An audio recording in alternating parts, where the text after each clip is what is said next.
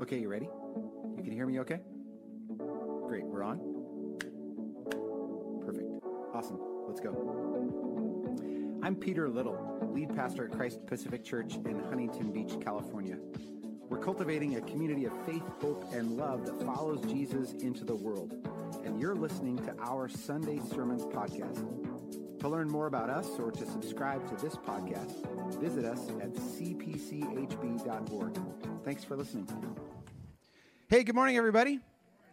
How's it going out there? Good. How are you doing at home? Great. Glad to hear that you're doing well at home, too.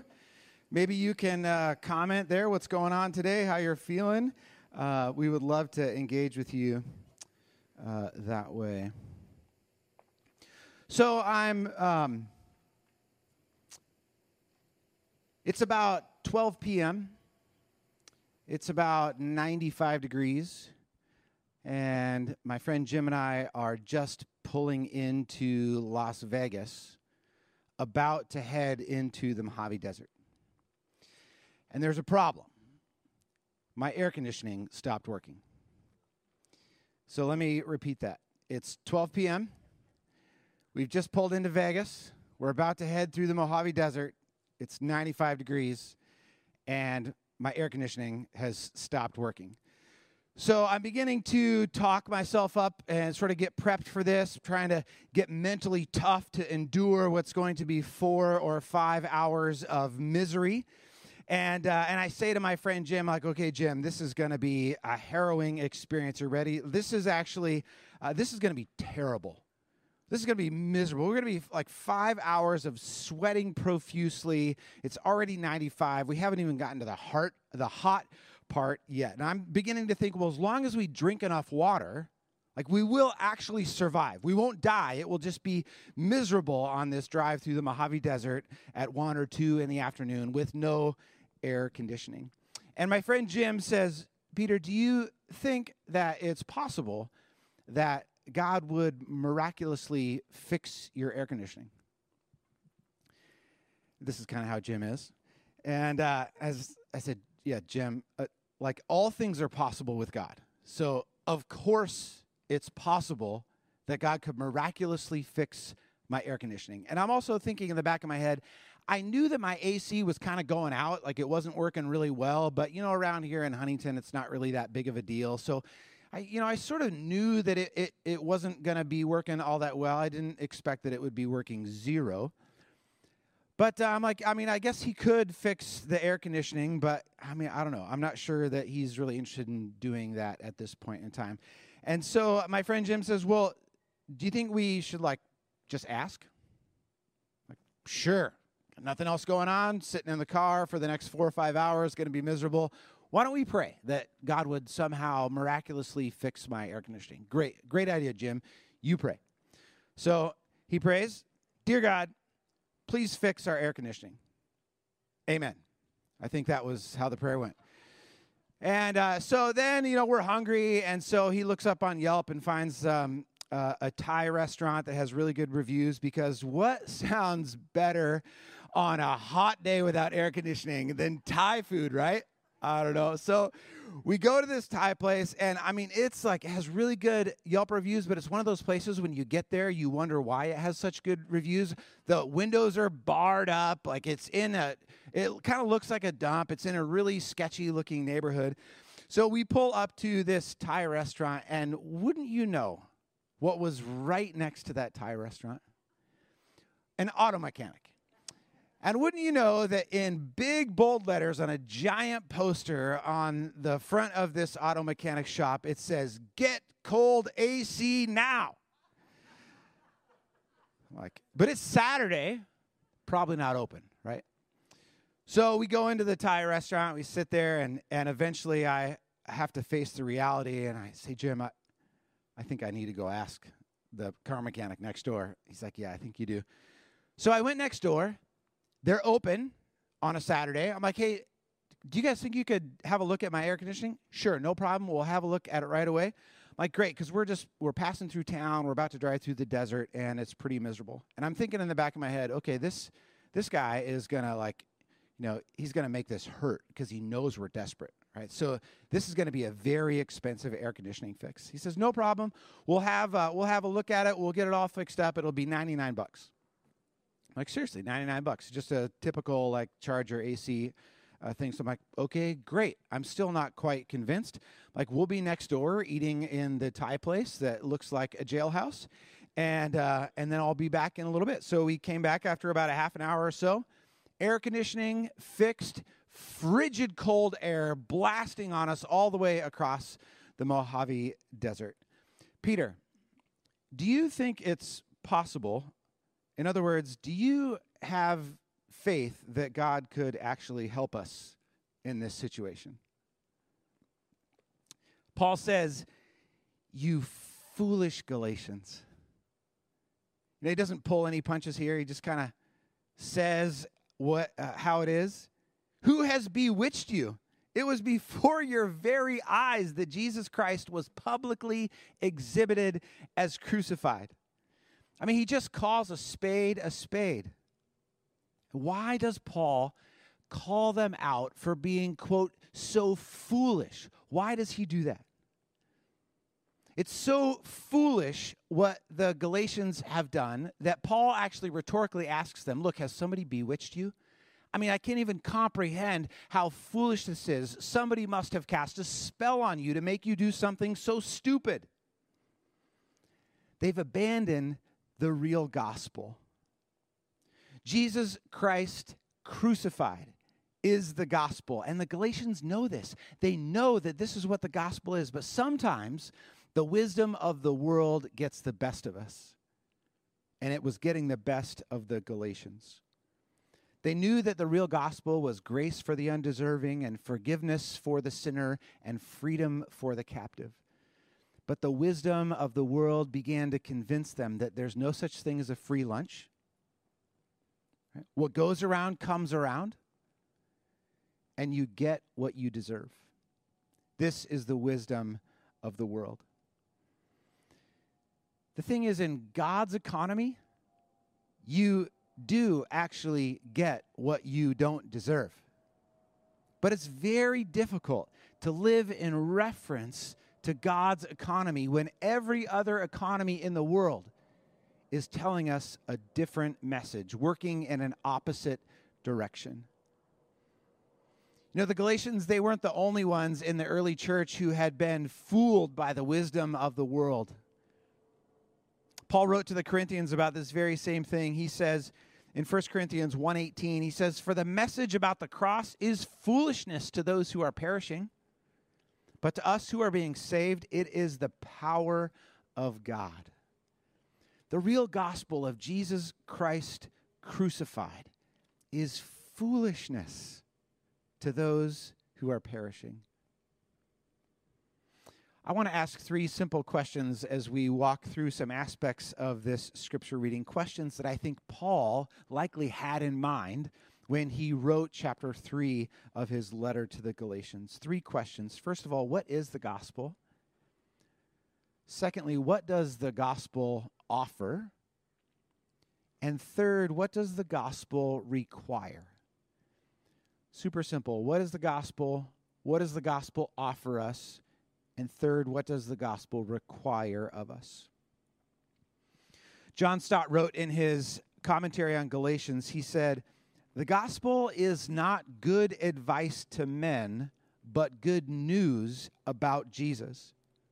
The gospel is not an invitation to us to do anything, but a declaration of what God has done. It is not a demand, but an offer."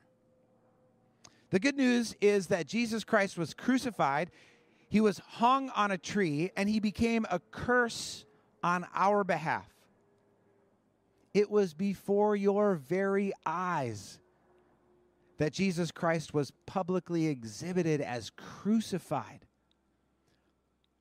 The heart of the gospel is not an announcement about the birth of Jesus.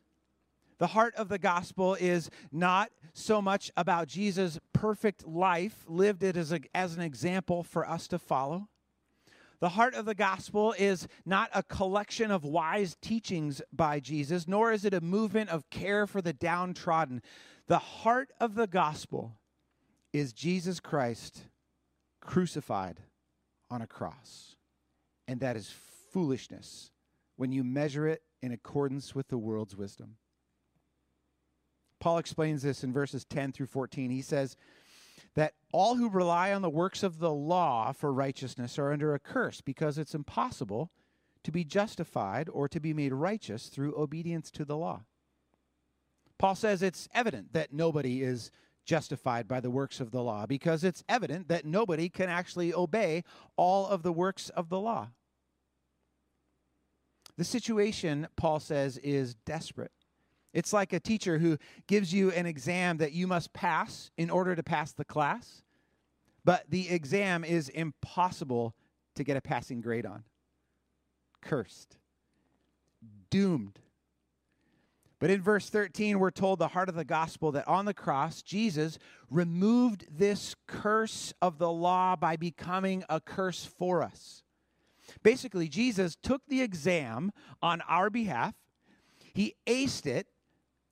And then the A is going to appear on our transcripts. Pretty sweet, huh?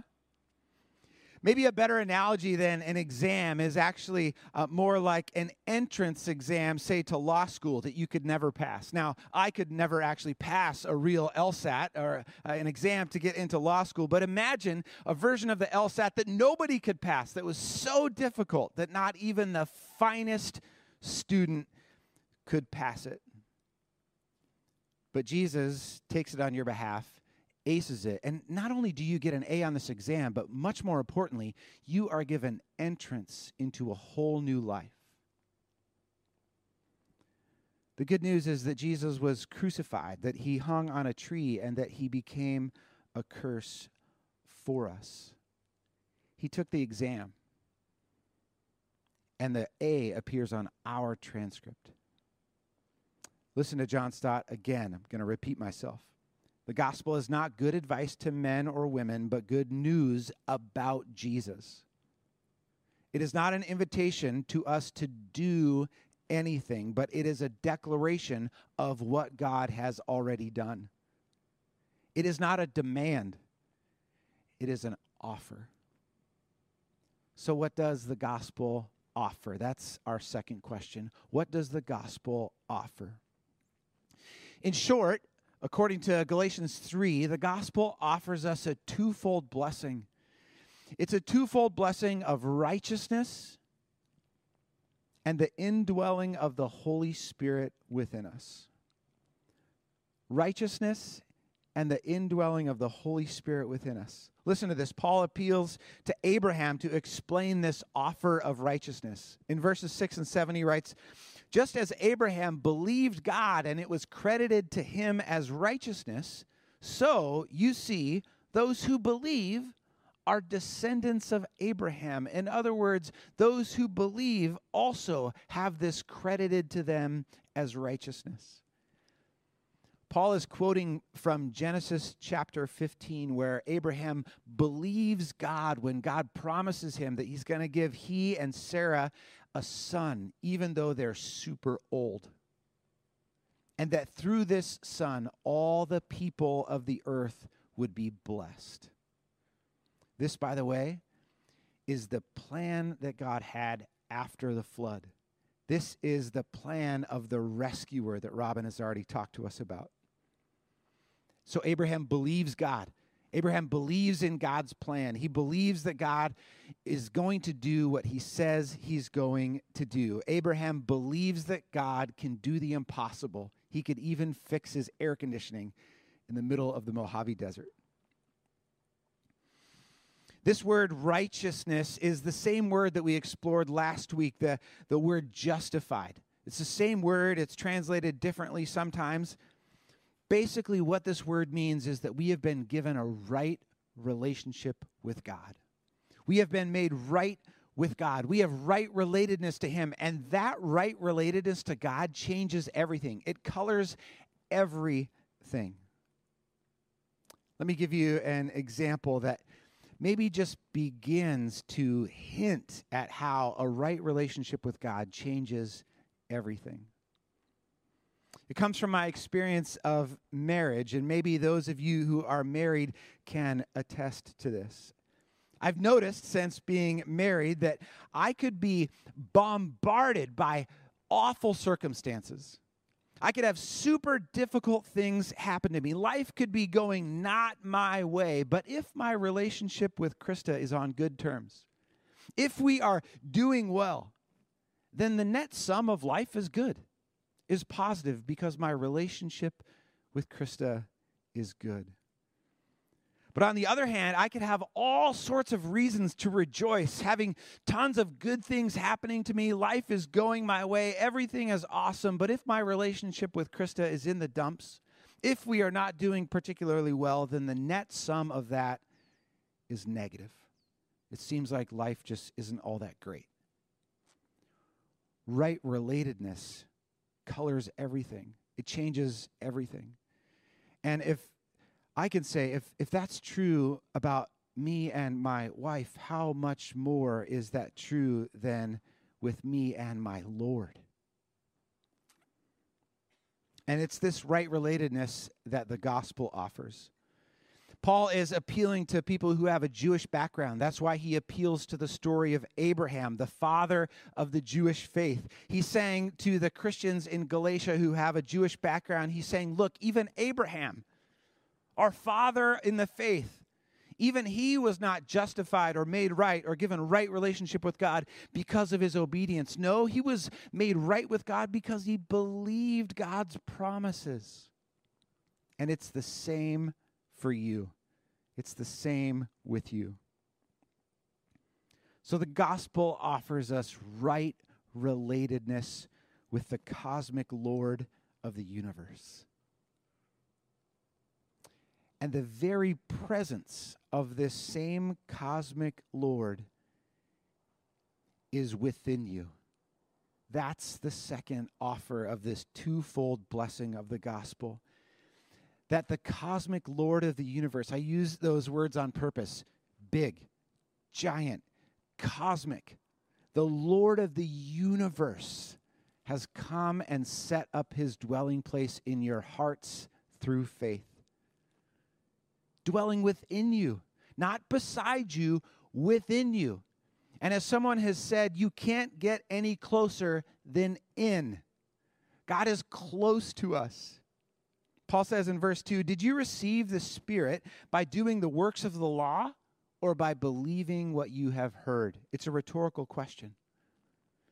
Just as righteousness can't be obtained through obeying the law, neither does the gift of the Holy Spirit come as a response to keeping the law perfectly, as if anyone could keep the law perfectly. And the Holy Spirit, it's kind of like a foretaste of eternity. What's eternity going to be like? I don't know. But I do know that we will be perfect like Jesus Christ. That we will be face to face with the living God. And that we will be in creation that is finally all God created it to be. Glorious, peaceful, just, beautiful, free, and good. The Holy Spirit dwelling within us gives us a kind of foretaste of that eternity by empowering us to begin this process of transformation, to become more like Jesus Christ, to become more like the women and men God has created us to be, and by giving us the gift of God's presence within us. You might say that the Spirit is kind of like an appetizer for the gourmet meal that will follow. The gospel offers us the very indwelling of the Holy Spirit, and the gospel offers us right relatedness with this cosmic Lord, Yahweh himself. But does it require anything of us? Does the gospel require anything of us? And that's our third question. It's natural to ask this question because this is how our economy works. There's no such thing as a free lunch. So what do I owe you? The short answer is nothing. The short answer to the question, what does the gospel require of us, is nothing. If we can grasp the gospel of Jesus Christ crucified, that on the cross, Jesus did everything necessary for our justification, then we will realize that the only thing required of us is simply to receive the gift. To receive the gift. You see, to add good works as a requirement to the work of Jesus Christ on the cross is an offense to the completed work of Jesus. And that's why Paul says in verse 21 of Galatians 2, I don't nullify the grace of God, for if justification comes through the law, then Christ died for nothing. If we add good works to the equation, then the reality is Jesus Christ died for nothing. Now, many of us find this really difficult to receive gifts. But does it make you feel a little uncomfortable sometimes, for example, to be on the receiving end of someone's generosity? Maybe they buy you your meal. Maybe that makes you feel a little bit uncomfortable. Like, no, please let me buy. Like, no, you don't have to buy me lunch. No, I feel uncomfortable about that. You're just going to buy me free lunch? There's no such thing as a free lunch. What do I owe you? Or maybe someone drives you to a doctor's appointment. Yeah. And deep down, you sort of feel that maybe somehow you must pay that person back. Or somebody helps you move, or somebody sends you an unexpected birthday gift. Sometimes, for some of us, it's difficult to be on the receiving end of generosity because perhaps we believe we don't deserve it. Maybe that generosity should be directed towards someone else who deserves it more than I do, someone who has earned it. But here is the bottom line. God's economy is funded by Jesus Christ crucified on the cross. God's economy is funded by Jesus Christ crucified on the cross. His crucifixion purchases grace for the undeserving, forgiveness for the sinner, and freedom for the captive. I hope that you're beginning to remember those three things now, because I say it several times every week. Jesus has purchased for us grace for the undeserving, forgiveness for the sinner, and freedom for the captive. And in our believing, we receive the gift. Does the gospel require anything of us? The short answer is no, nothing. Now, I suppose we could get sort of technical and we could think this through a little bit more. And if the gospel is a gift, which it is, it's a gift given to us by the living God, maybe what is required of us is to open the gift. Because if someone gives you a birthday gift or a Thanksgiving gift or a St. Patty Day's gift or whatever you get gifts for, if someone gives you a gift, I suppose you do actually have to receive it. I mean, that is, I guess, a requirement, right? You have to accept it. You have to receive it. You could reject it. You could say no. You could say no, thank you. If the gift is wrapped, you could refuse to unwrap it. So I guess that we could say, well, what is required of us? To receive the gift, to unwrap the gift. Peter, do you believe that God could actually fix your air conditioning? Do you trust that God could do this? Do you have faith in the God of the universe? Friends, the invitation for us today is to open the gift, to receive the gift, to believe in the promises of God, to believe in the price paid by Jesus Christ on the cross. God's economy is funded by Jesus Christ on the cross. Let's pray.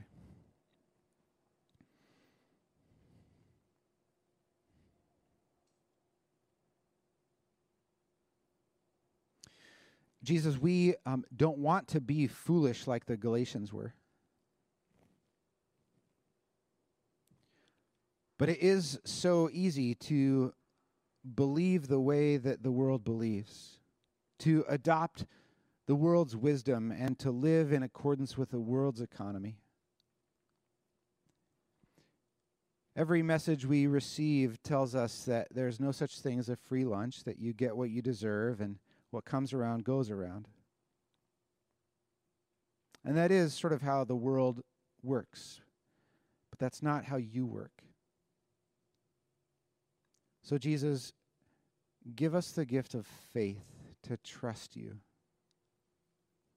that we might live in reference to your economy, that we might live in reference to your good news, that we might live in reference to Jesus Christ crucified, having become a curse, taking upon himself the curse that belonged upon us. Jesus, help us to live in reference to you as the Lamb of God who takes away the sin of the world, the Lamb who was slain, the Lamb who in your death demonstrates that you are the Lamb and the Lion, that you are victorious, that death's sting could not keep you down. Help us to live in reference to you. Grant us faith, so that when friends like Jim ask us, do you suppose it's possible that God would be kind and gracious in this circumstance? We might do a better job than I did and say, yes. Yes, I do. Jesus, we love you. We worship you. Fill us. We pray in your name. And God's people said, Amen. Amen. Hey, remember...